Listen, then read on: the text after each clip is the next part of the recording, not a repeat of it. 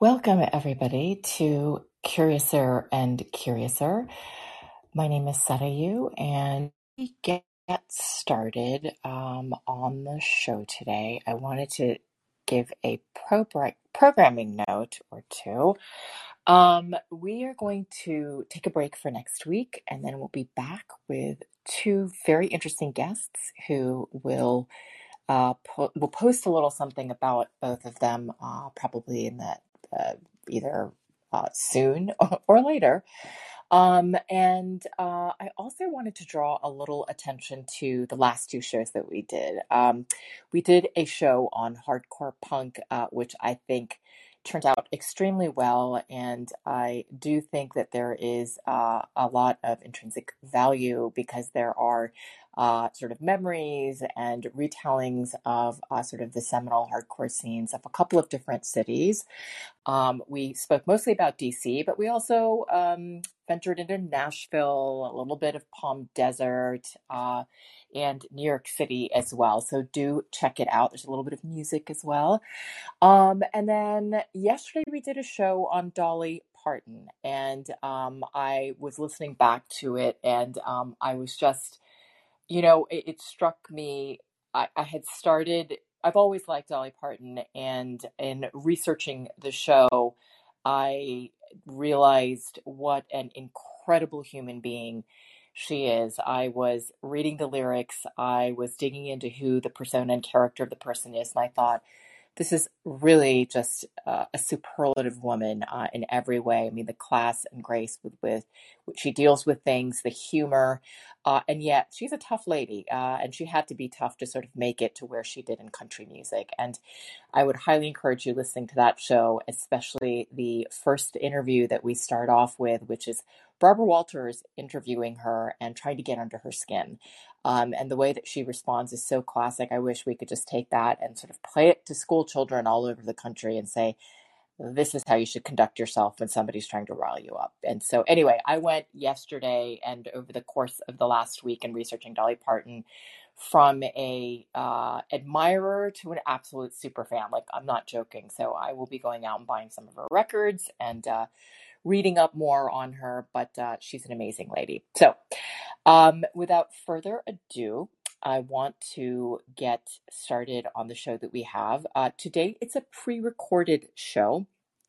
It is with Dr. Craig Barrett. I'm going to read a little bit of an intro about him. I did give an intro in the recording, but I want to share a little bit more because he is very modest and generally, I don't think is somebody that sort of shuns the spotlight. So we were very lucky to get him, but I want to share a bit about his background. So Dr. Barrett is currently the chairman and president of the Basis Schools Group, which is an operator of charter schools in Arizona, Texas, and Washington, D.C. The results for them actually just came out recently, and apparently they're incredible. He is a leading advocate for improving education in the United States and has been involved in creating or the leadership of a bunch of different organizations in this field. But how you may know him is Dr. Barrett was the CEO and chairman of the Intel Corporation, which he left in 2009. He actually joined the company in 1974 as a tech development manager, became the chief operating officer in 93, and was also elected to the board of directors in 92, then became the fourth president in 1997 and the chief executive officer in 1998, as well as the chairman of the board in 2005. So he's pretty much spent his entire career at Intel, or my entire lifespan, basically. He has earned a BS, MS, and PhD, all in material science from Stanford University. He joined the Stanford University Department of Material Science and Engineering until 1974, he rose to the rank of an associate professor. He was also a NATO postdoc fellow at the National Physical Laboratory in the UK, a Fulbright fellow in Denmark, which is something I didn't know. And he's been the author of over 40 technical papers dealing with microstructure on the properties of materials. He also wrote a textbook on material science. He is the chairman of the Carnegie Science Institute. He chairs Change the Equation, which is a national STEM initiative, Stanford Children Arizona, and the National Forest Foundation. Vice chair of the Science Foundation of Arizona, co-chairs one of our great national laboratories, Lawrence Berkeley National Laboratory. He's a co-chair of the advisory board there. He's a board member of Achieve, which is an education reform organization working to raise academic standards and graduation requirements. And he was the chairman of the United Nations Global Alliance for Information and Communication Technologies and Development. And so that is just a brief summary of his background. But most of you guys are going to know him as being the CEO, one of the very few, it's a elite group, very few CEOs that we've had at the Intel Corporation. So what I'm going to do is just start playing the interview. The topic that we're talking about is charter schools, and American education is something that's very dear to his heart as well as his wife's. They've also made a $10 million endowment to the Arizona State University, where the Honors College is named after them. So I'm going to go ahead and play the interview. If you have questions, comments, anything like that, please feel free to put them in the chat. And we will either try to answer them now or at a later date. So without further ado, let's get started and play this interview of Dr. Barrett.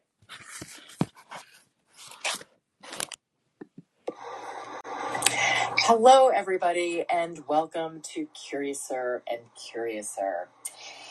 My name is Sati Srinivasan, and today we have a very special program. We are speaking to somebody that is truly a legend in the worlds of technology and business. He taught at Stanford University, has held various positions at the Intel Corporation, culminating in COO, CEO, president, chair, and chairman of the board. He's a member of the National Academy of Engineering and author of over 40 technical papers and a textbook on material science. He's been the recipient of many, many accolades and awards for citizenship, technology, and business. He's the chair of the National Forest Foundation. He and his illustrious wife, who warrants a mention here, Barbara Barrett, who was our former Air Force Secretary and a ambassador to Finland, among many other things, a fighter pilot also, I believe, but she deserves her own show, have endowed funded an endowment at one of the largest universities in the country, ASU, which I also have to carve out to mention is a extraordinary university. It's one of the largest public research universities in the country. It was ranked number one for innovation. It had the first school of sustainability, 5 Nobel laureates, 3 members of the Royal Society, 24 National Academy members, 7 Pulitzer Prize winners, 250 Fulbright American scholars, 23 members of the American Academy of Arts and Sciences, 9 members of the National Academy of Engineering, et cetera, et cetera, et cetera. They have endowed what is called the Barrett's Honors College, which is one of the top programs in the nation. He is today the president and chairman of the Basis Schools, which is a charter school group among his various endeavors. And I will also say that he is incredibly humble and understated, so it took pulling teeth to get him here. He and his wife are both phenomenal outdoors people, athletes, and sports folks. And then, most importantly, he is my former boss, former investor, and current mentor, and I'm very happy to call him my friend, Dr. Craig Barrett. Craig, welcome to the show. Pleasure to be with you. So, Craig, today we're going to talk a little bit about, I'd love to dig into your background, but I won't embarrass you like that. So we're here to actually talk about something very important, which is about American education. This is an area that you spend a lot of time on, particularly the state of American education. You've been involved in it really since your time teaching at Stanford. I know when you were at Intel, I don't know if they provide them again, there were programs that were very specifically oriented towards shoring up education in math and science through competitions and programs. And then I know once you have left Intel, outside of your faculty and professional intel endeavors, you've been very focused on this issue, particularly in the area of charter schools. So I'd love to hear a little bit about what drove your why are you choosing? You could spend your time on anything today. Why are you choosing this area of education, and specifically American education? In the big picture, I think it's important for each generation to give back to the next generations in line. The most important thing to give back is a good education, the opportunity for a good education, so that we position the next generation to be competitive in the world's business place. When I was at Intel, we were very interested in hiring the smartest brains in math and science and engineering from American universities, and increasingly at that time, the population of those students was increasingly foreign nationals. And that was, I think, the result of two things. One is the U.S. has the best university system in the world overall, and it attracts foreign students. But the other reason was that U.S. students in high school were not doing particularly well in math and science, and therefore not particularly well qualified to pursue a higher education in engineering, science, the STEM fields. So I became interested in the pipeline to universities in the U.S., especially those students who were interested in STEM topics. And if you look at the characteristics of the U.S. K-12 education system and compared it with the other OECD countries, about 40 countries, you find that the U.S. used to be near the top in all the categories, but more recently they've assumed a mediocre position. They're about mid-tier in science. They're in the lower half in math. And so you find that we're not doing a particularly good job educating our high school students to become future leaders, or at least interested in majoring in math, science, engineering, etc. So if you look at the reasons that we've fallen behind in math and science, you have to go back a little bit in history, back into the 1950 time frame, when people started to study this topic. People were concerned that young kids could not do multi-step math problems, could not really read and write with good comprehension, were falling behind in science. A number of national studies took place. The Rockefeller brothers in 1958 chartered a study. There was a national study in 1983, A Nation at Risk. There was a study in the 1990s that the astronaut and Senator John Glenn chaired, Before It's Too Late. The National Academies did a study in the same time frame, Rising Above the Gathering Storm. National Governors Association did studies. So roughly every 10 years for 60 years, there was a study on how to reform K-12 education, how to make it better in math and science, how to do a better job educating our kids. The conclusions of all those studies were almost identical.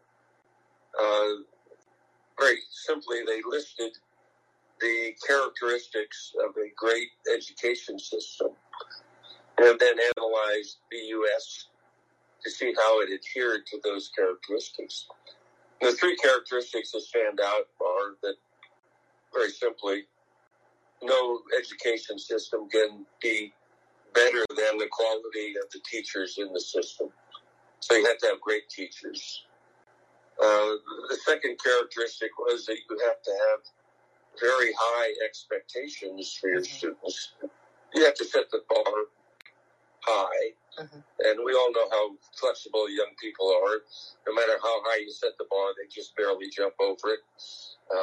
So if you set the bar higher and higher, they're still going to be able to clear it and achieve better results. And then the third characteristic was there has to be some accountability. Accountability both on the student's part, the teacher's part, the administrator's part. And if you then simply look at the education system in the U.S., the quality of the teachers, the expectations or the standards that we set, and the accountability, you more or less conclude that we fail in all three categories. And so every 10 years that study took place, every 10 years the esteemed group doing the study listed the same observations, and it was presented with great fanfare, red ribbon put around the report, put on the shelf, nothing was done. And so in the 50s, 60s, 70s, 80s, 2000, 210, 220, we're at the same place we were 60 or 70 years ago. So I got interested in the topic of how do you improve education, not how you study it and find out what you should do. You know, hundreds of people have done this before us, but how you actually achieve the results that you want, how you make education better.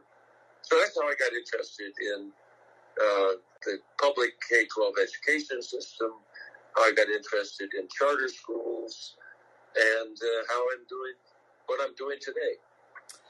So, it's interesting. When I was in government, I often say that it was as much as a learning experience as it was that I was there to serve. And I was, as you know, I was working on connecting federally funded innovation with venture capital so we could speed it to market, because it underlies everything in this country. And it comes out of that unique sort of collaboration that's so unique to this country of research and academia and private industry that comes together to have these incredible things sort of come out of it. And I was shocked to find that not just that, China is ahead, which is something that you hear all the time, but about just how far ahead they were and the kind of things that they were about to overtake us on if they haven't already. The big ones we talk about are things like quantum and genomics and 5G. But it became very sort of granular and tangible to me when I was going around and visiting all of the commercialization and tech transfer offices, the directorates for our national laboratories.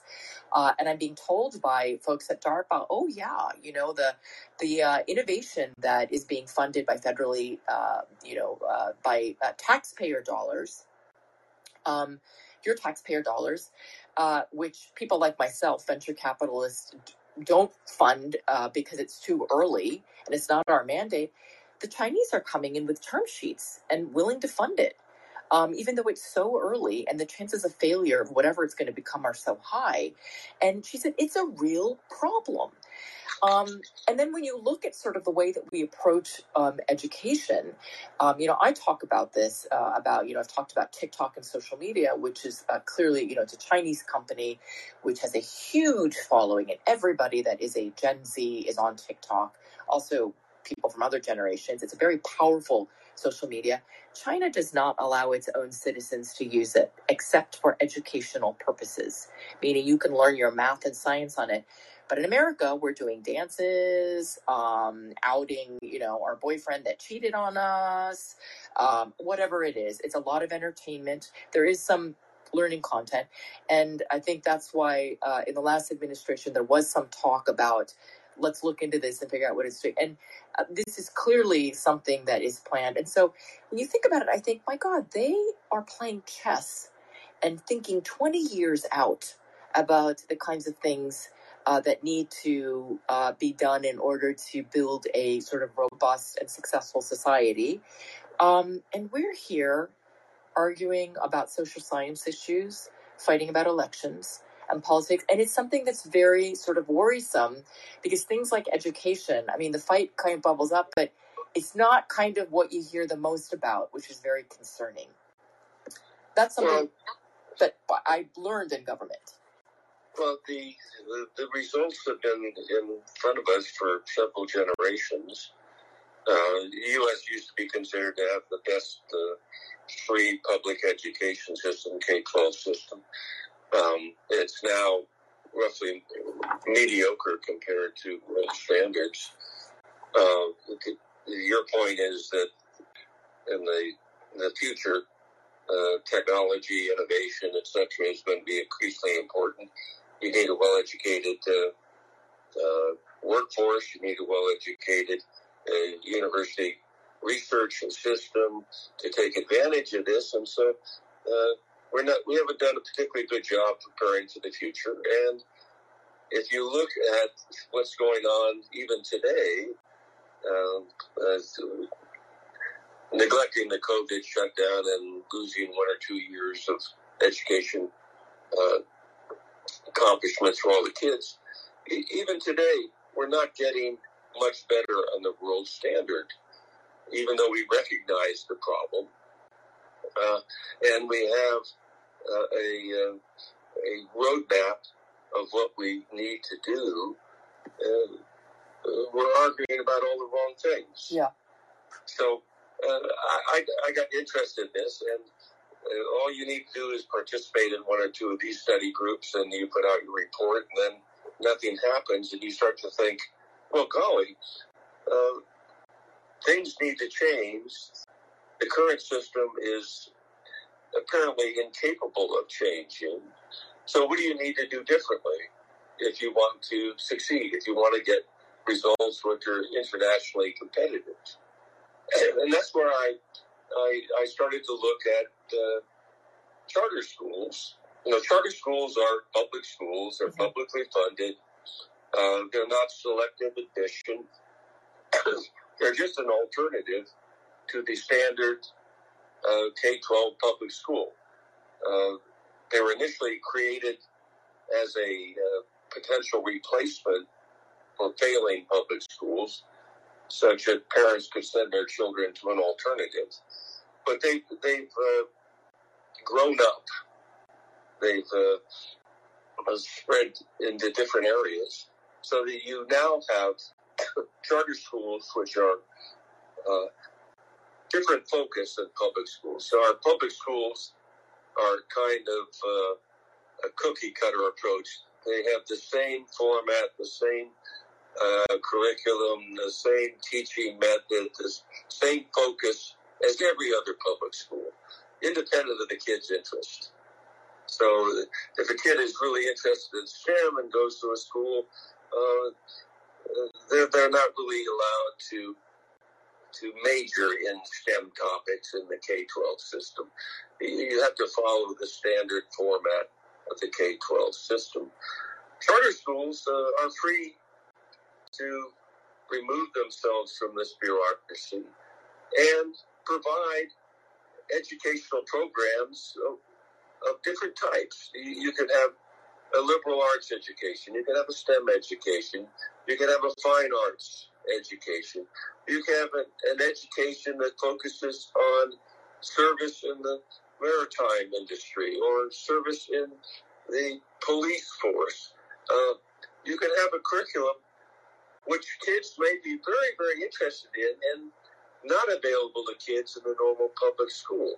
So in addition to just the initial impetus of charter schools of replacing failing public schools, that parents have a choice for their child to get a good education. Now charter schools have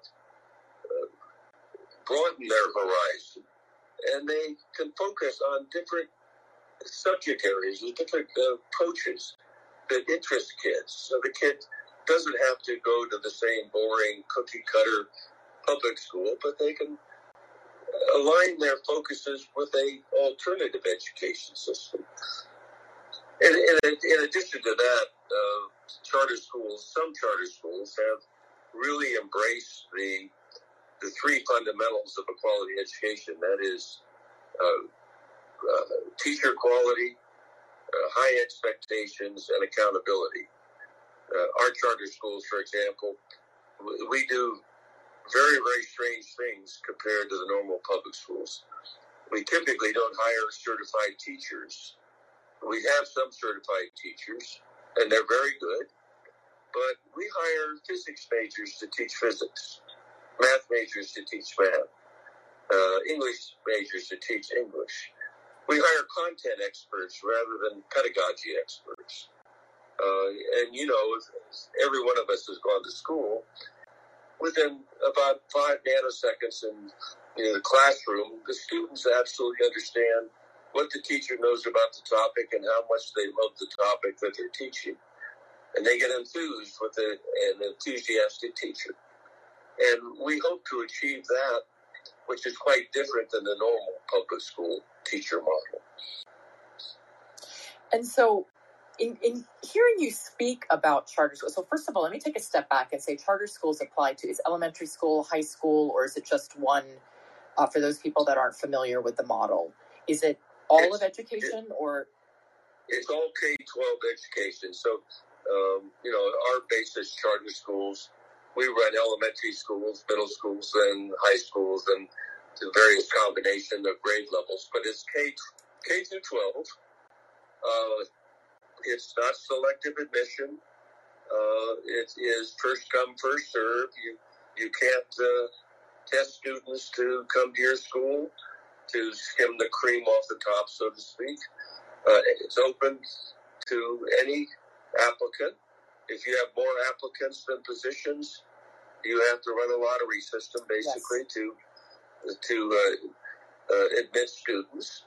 So it's a standard non-selective public school, but removed from the normal bureaucracy of public schools and allowed to arrange its curriculum to fit the interests of students. Our curriculum in our schools is effectively a strong liberal arts curriculum, which is very strong in math and science, but also language arts, foreign languages, history, geography, economics, wide variety of topics.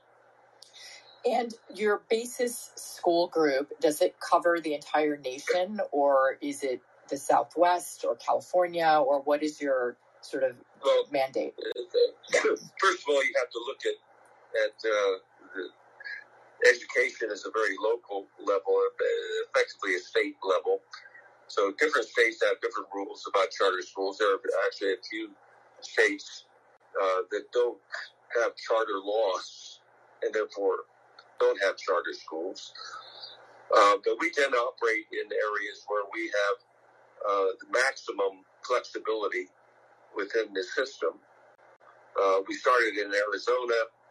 We're headquartered there basically, but we also have member schools in Texas, Louisiana, and Washington, D.C. All areas which have laws very favorable to operating charter schools and the autonomy of the school itself. So let me ask you, then it sounds like a great solution, and yet there is a lot of debate and sort of resistance against charter schools. And there have been accusations of all sorts of things. That it's discriminatory, it's inefficient. You're essentially privatizing education and using taxpayer funding. I've even seen, accusations of like, this is racist, it's politicized. So where are all of these accusations coming from? What is the politicization aspect of this, and why is this happening? I've read enough to understand a little bit of where it's coming from, but I'd love to hear from your perspective where all of this is coming from and what the kind of the pushback is. It sounds like a great idea. Why isn't this being adopted? Why is there pushback? I understand teachers' unions are pushing back on this. Why is all of this happening? Well, the entrenched bureaucracy pushes back by definition. It's a little bit like when FedEx, UPS, DHL started competing with the Postal Service. You had to say pushback. How could you possibly have privatizing package delivery or mail delivery or anything of that sort? The intense bureaucracy pushes back. And quite frankly, they push back more from a challenge to their monopoly over the system than examining the benefits that the change brings to the buyer, or in this case, the student. So we have been accused in the press and by various entities wherever we operate as not paying teachers as much as public school teachers get, of selectively admitting students, which we're not allowed to do, and all sorts of strange things. Just because we're doing something different, we're challenging the entrenched constituency, and the entrenched folks just don't like competition, and we're competition to them. Yeah. What I like to say to anyone who complains about charter schools, a couple things. One is, first of all, charter schools have to get acceptable results, and the state gives you the charter, so the state can take your charter away, and bad charter schools are shut down, unlike bad public schools, normal public schools, which are hardly ever shut down. Our kids have to pass the same state level tests. We have to undergo financial statements of solvency and how we spend the government's money wisely and efficiently. We may not have to hire certified teachers, but certain teachers have to undergo the same sort of background checks that normal public school teachers have to do. But ultimately, what people who criticize you don't want to look at is your results. Yeah. And whenever we are involved in a discussion, I basically ask the same question. What about our results don't you like? You know, we run the best. If you take our 35 schools and 25,000 students as a school district, we run the best school district in the United States from an academic standpoint. You mean at basis? What about that don't you like? You mean at basis schools?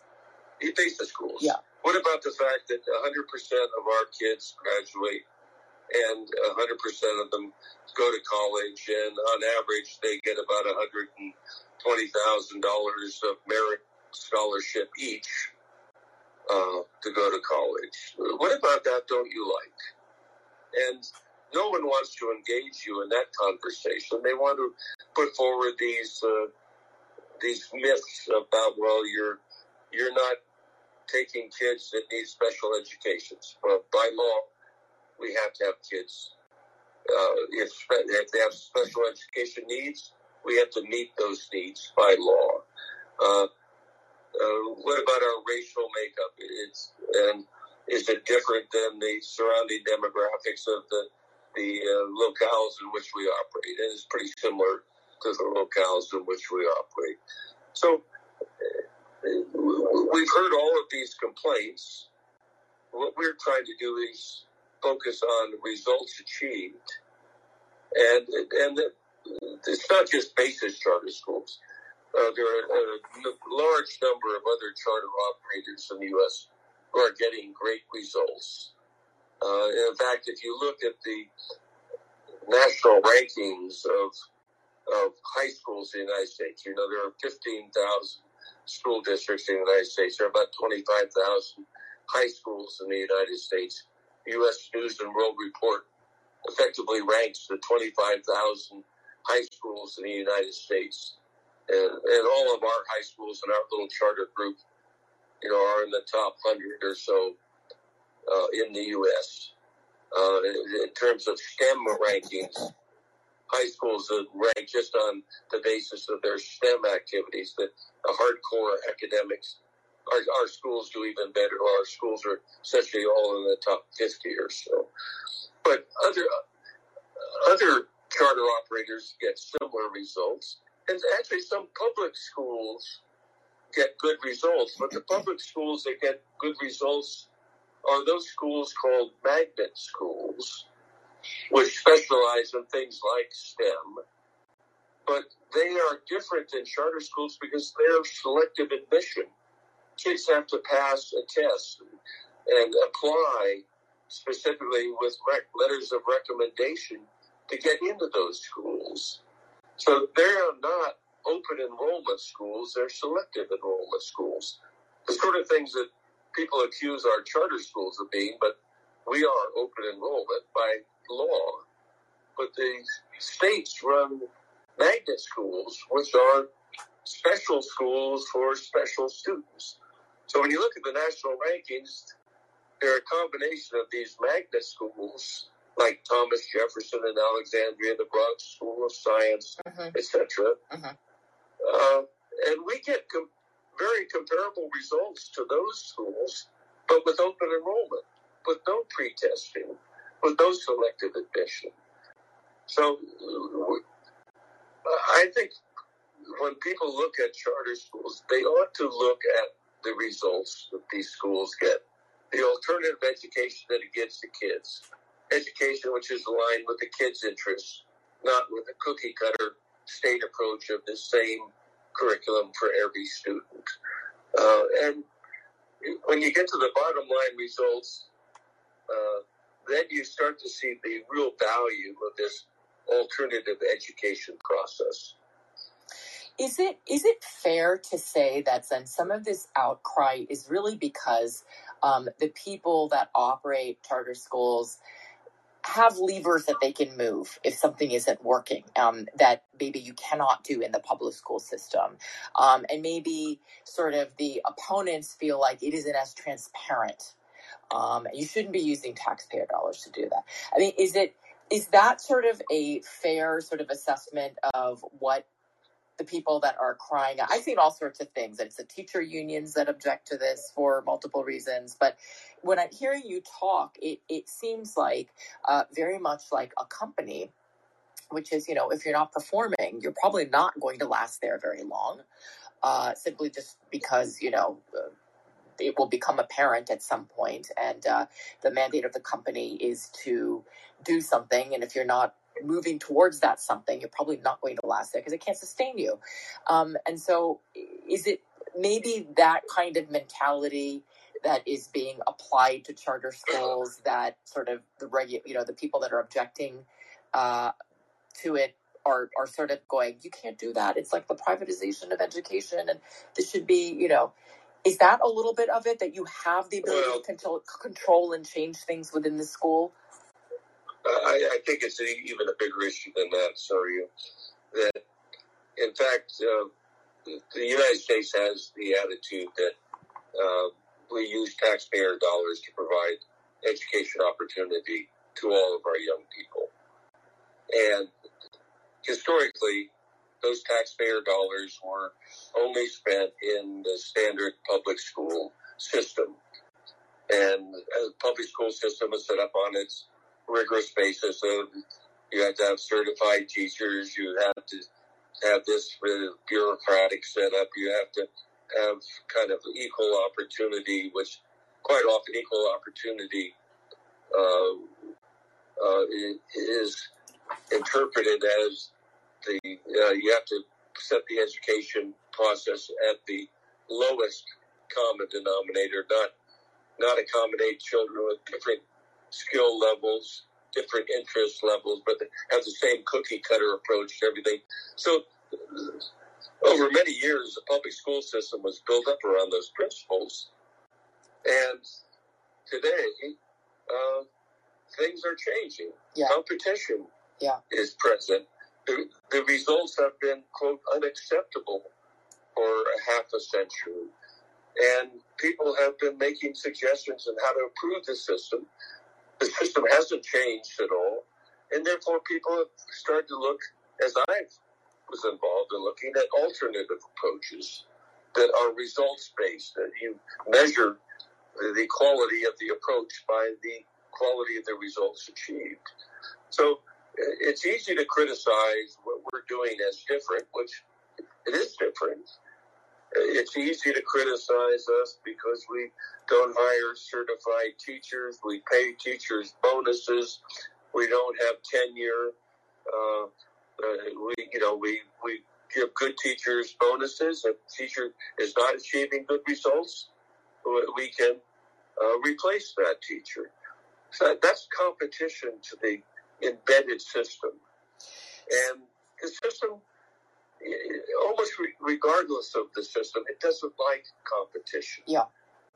Now, but the big picture here is, as you point out, the state provides the money for this educational opportunity. And historically, that money was only spent in the standard public school system. We've now started to expand the number of charter school students. I think there are, out of the 50 million students in the U.S., about 3+ million are in charter schools today. We've seen states just like Arizona, just real time, has come out with a voucher system that says, yes, the state is on the hook to pay for your child's education, but we don't require you to go to a public school. Arizona has just set up a voucher system where I think the number is $6,500 per year is available for any child to go to any school, private school, religious school, etc., or be homeschooled or online schooling. And the state is paying for that child's education with a number of alternative approaches for the child achieving that education. And I think that is the trend that we're going to see more of. You know, historically, this was put in a very colorful term, which was the backpack approach. And every kid, when they go to kindergarten, gets a backpack. Yeah. And the state puts the annual fee that they're willing to pay for that child's education into the backpack. And wherever that kid goes to school, they wear their backpack and they take the money to get that education, whether it's a private school, public school, charter school, homeschool, whatever it is. So, but the public school system really sees this as competition, and therefore comes up with all sorts of reasons why it won't work, etc. But I just come back to the point of when they say it won't work, what about our results don't you like? We run the best schools in the United States. We run our schools, the math, science, reading scores on international tests for our kids are higher than any other country or province, higher than Shanghai, higher than Finland, higher than Korea, whatever place you want to look at. What about our results don't you like? You know, I was doing some reading around this, and it actually seems that the public is generally in favor of these type of schools, and there's also the favored ratio is greater among African Americans, who are key beneficiaries of these schools. And then I'm sure that you know about this study, the Scarsdale-Harlem Achievement Gap, the New York school system. The public is in favor of a great education for their child. And then that's the first and foremost requirement of most families. Yeah. I mean, if you buy a house, you want it in a good school district. If you Correct. accepting a new job, what's the educational opportunity for my kids? Yeah. So the public is in favor of this. But there are loud voices against this because those loud voices don't like competition. And there are other subtleties involved here. Yeah. I mentioned magnet schools before. And if you looked at what went on Long Island and New York City, there were a number of great STEM schools there, which were selective admission. Public schools, but selective admission. And the student body was typically demographically not identical to the local community. If you look at Thomas Jefferson in Alexandria, quite often ranked the best high school in the United States, a magnet school specializing in STEM. Student body, not demographically similar to Virginia population. So what has been the result? Mayor de Blasio in New York wanted to do away with selective admission to these schools. After a decade or two in Thomas Jefferson, the solution to achieving equity in demographic distribution of students was to do away with selective admission. So what you're quite often doing in public schools, the magnet schools, which have been very, very good in the United States, is dumbing them down by doing away with selective admission, just to make sure that you have the right demographic distribution. And I don't have to often stand up and yell at the television when I'm watching this. But that's where we differ. That's where you and I differ.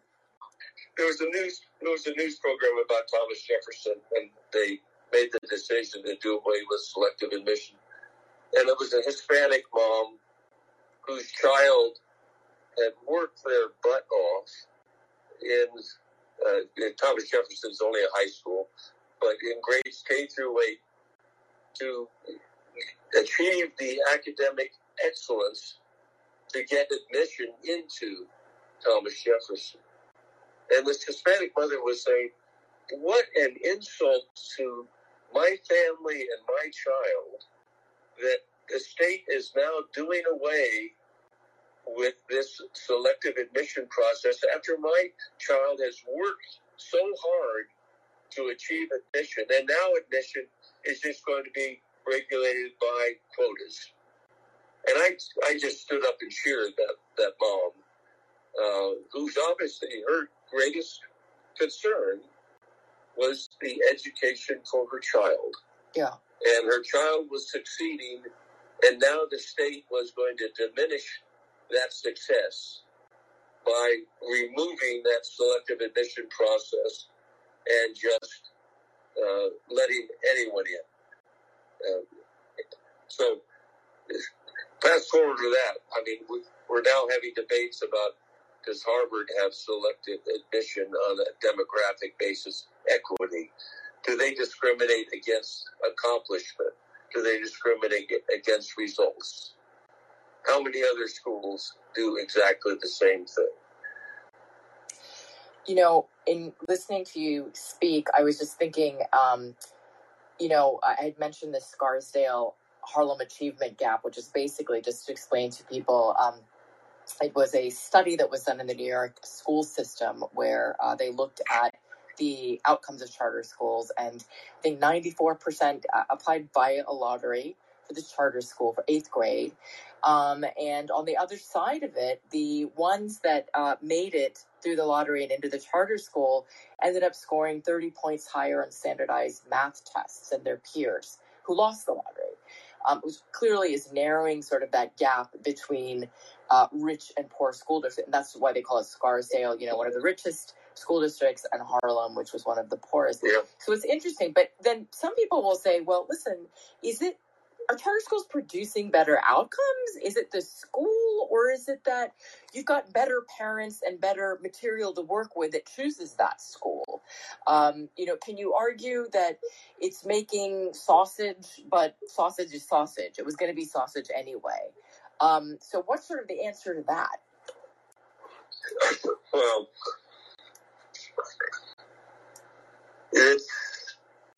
there are lots and lots of studies that have gone on, and when you see the studies coming out of the university schools of education, like Stanford and others, they quite often dismiss the results differences, the results like you mentioned, and they basically say, on average, charter schools are no better than public schools.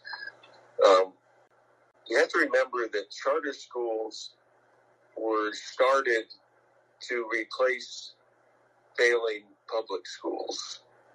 So the only reason for charter schools initially was the opportunity for kids who lived in a zip code with a failing public school to get an alternative education, alternative opportunity for education.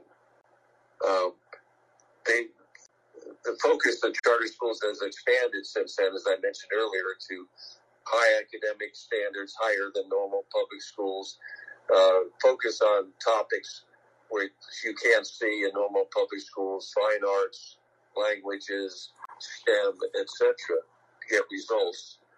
If you just look at the top rankings of schools, the U.S. News and World Report, they're dominated by good charter schools and the so-called magnet schools, the selective admission schools.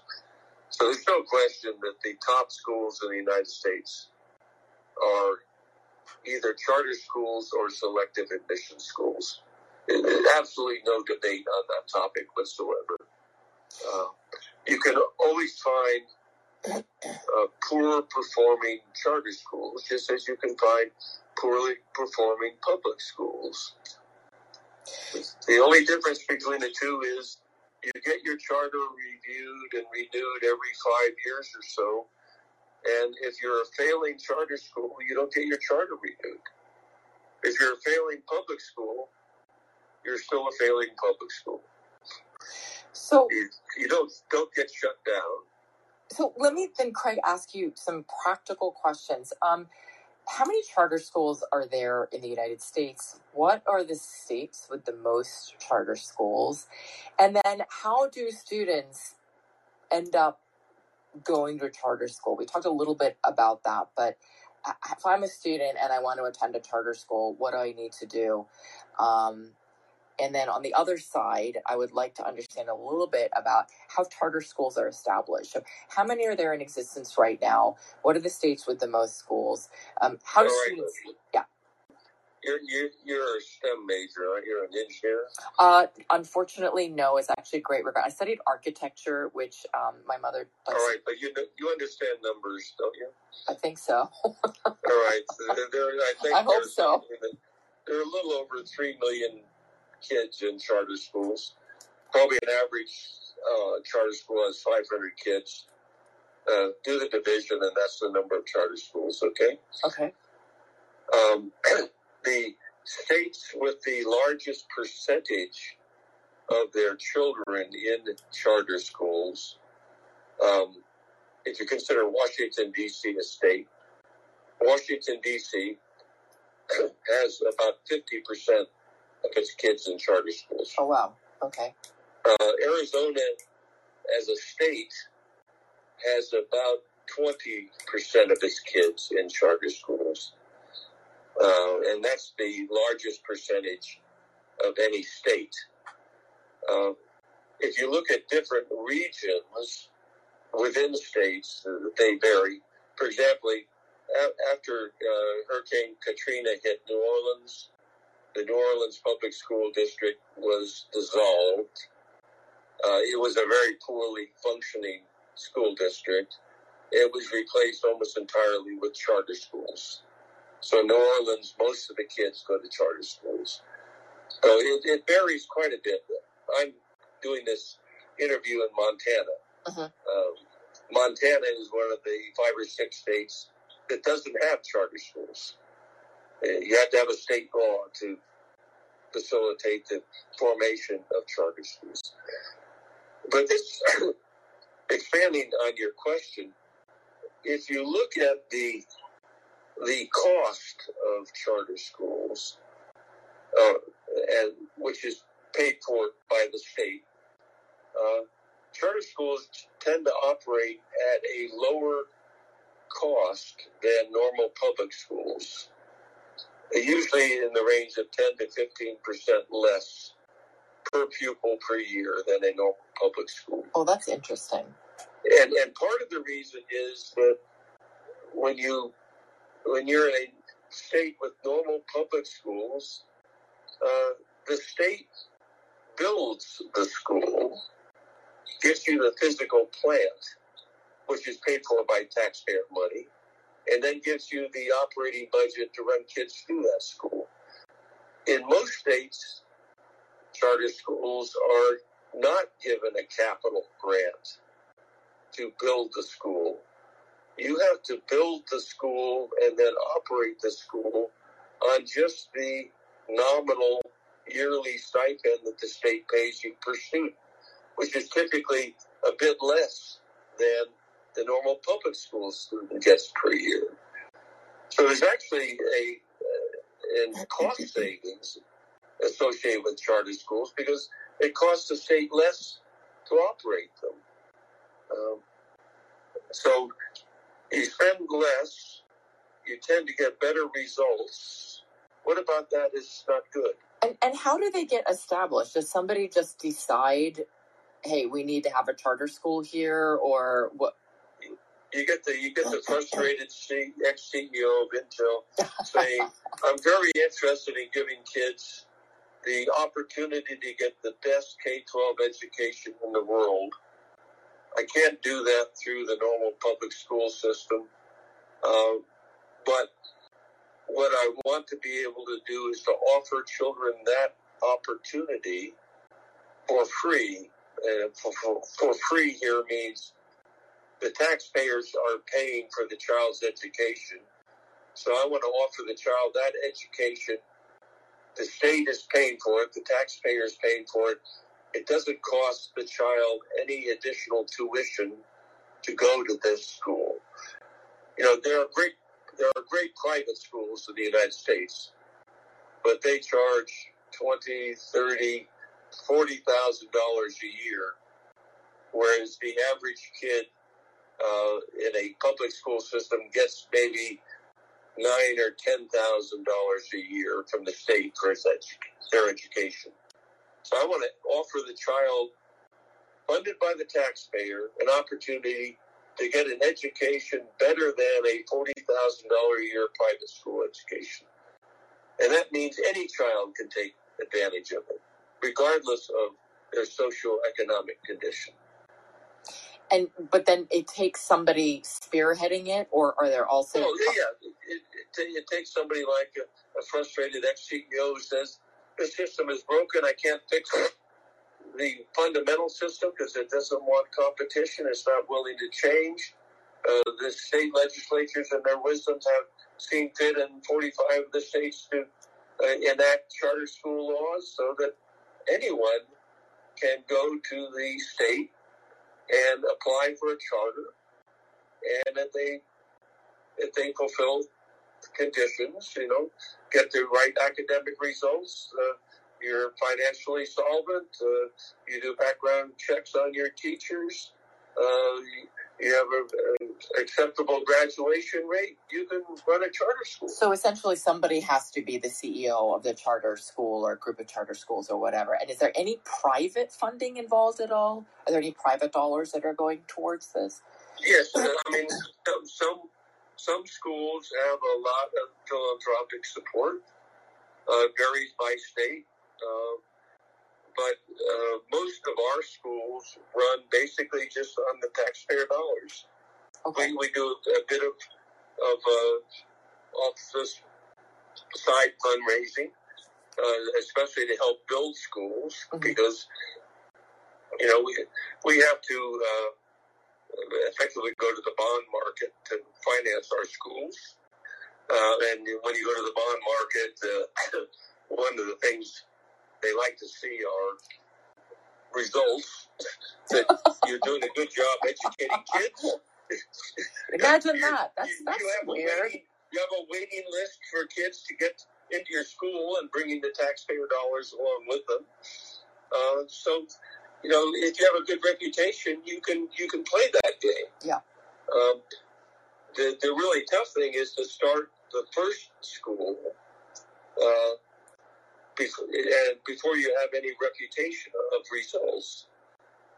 And so that's the kind of the activation barrier you have to get over to get started. That's why most charter schools start off in, abandoned stores or churches or things like that, because those are the cheapest facilities in which to operate to get started.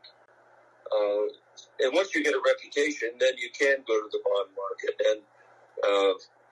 and get some other philanthropic support. But there's a bit of an activation barrier to overcome to get started. And you would think that it would be a self-fulfilling cycle that, success, more people want to invest into it, more success, like a wheel. But it sounds like then you have, that's the sort of maybe where the politics and, would not invented here kind of thinking comes in and slows the roll. So, and am I correct in, I just want to make sure, also for the audience, that anybody can apply to a charter school. Any student can say, I'm interested in going to that school and apply. And if it is oversubscribed, then it's done by a lottery. Is my understanding correct? Yes.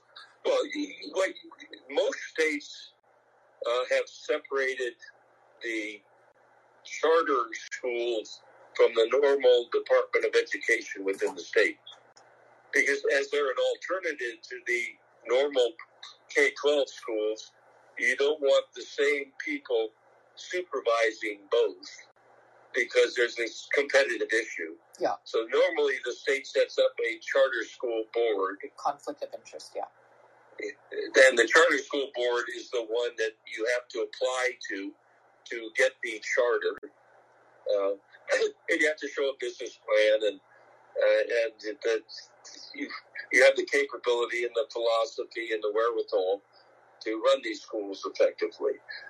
So the charter authorizer is the one that you're accountable on the basis of results, both academic results, financial results, graduation results, etc. And Craig, do you know, in your view, it sounds like, there is a lot of heavy lifting to be done in getting these things deployed. Do you know anything about what the growth rate is? You've run large, complex businesses before. So is this something that is sustainable, scalable? What's the growth rate at? What does it require to continue kind of deploying? What's your vision around all of this, and sort of what is your assessment? Well, recently the growth rate has been pretty good. Through COVID, I think charter schools, although they were public schools, they had a little bit more flexibility in how to respond to masks, shutdowns, online education, etc. But as I mentioned earlier, there are about a little over 3 million charter school students out of 50 million K-12 students. That's about 6%. Arizona, as I mentioned, has something like 20%. Washington, D.C. has 50%. It's kind of interesting in Washington, D.C., which is something we hadn't talked about to any degree. One of the common comments you have from the public school supporters, etc., is the schools could be better if we spent more money. We're just not spending enough money to make our schools competitive. And if we pay teachers more, if we raise taxes more and spent more money, education would be better. I do not believe that there is a single study that shows the more you spend on education, the better the education process. Mm-hmm. If you look at the urban centers in the United States, whether it's New York or Baltimore or Washington, D.C. or California, they spend more money per child than anybody else. Washington, D.C. is the classic example of they spend something in the range of $25,000 per child per year. Washington, D.C., before the advent of charter schools, also had the worst public school results in the United States. You know that I'm from D.C. and I went to public school.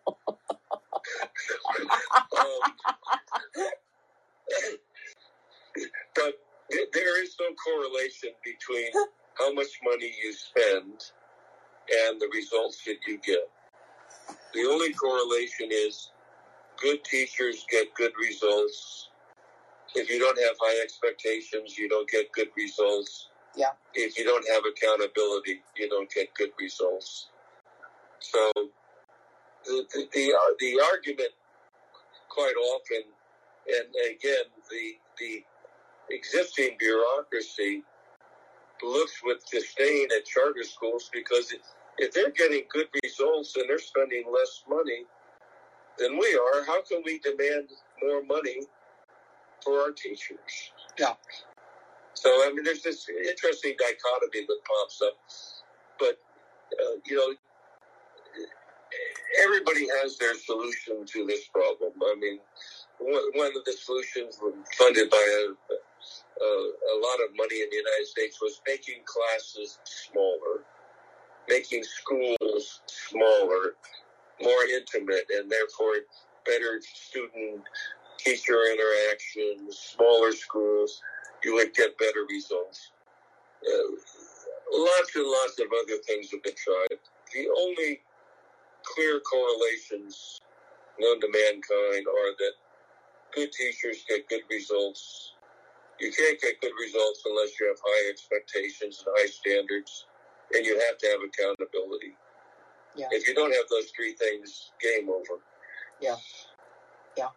And, it's funny when you look at other, I had the unfortunate, distinct experience of when I was younger, maybe in 6th or 7th grade, my mother had become an advisor, basically the Prime Minister of India, and had moved me and my brother there for a while to see how we would do in school. And, we were in very good private schools in America, and we went to what's called public schools over there, considered private here, and I couldn't keep up. I mean, these were kids in 6th grade learning chemistry, physics, something else I had not even heard of in a good American private Catholic school in Washington, D.C. They were learning 3 languages. It's sort of an abusive system over there is what I found, but they're very serious. I mean, it's education or bust. There's no other option, really. And I think absent that sort of attitude, we have all sorts of things competing. There are other levers that you also kind of need to be able to move without that culture, right? Because that's the only culture over there in places like that. And I'm sure, to some extent, or maybe completely like China as well. The result for me was I just ended up dropping out of all the things I didn't understand.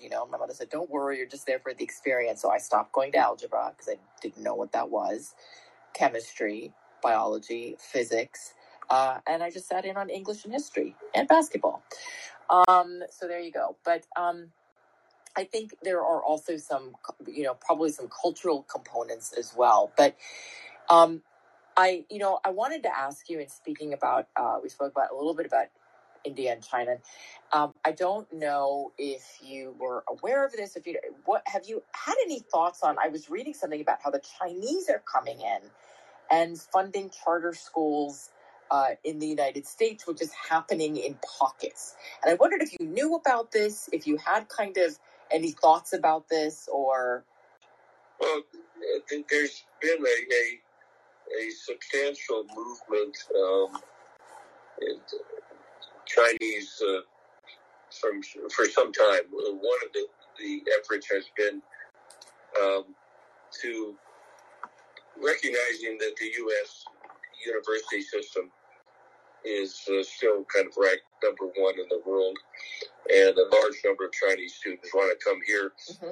There's an opportunity to send Chinese students to schools in the United States in anticipation of their applying to universities in the United States. So do their last 2 years of high school or things like this in the United States. And there's been a push in that over the past.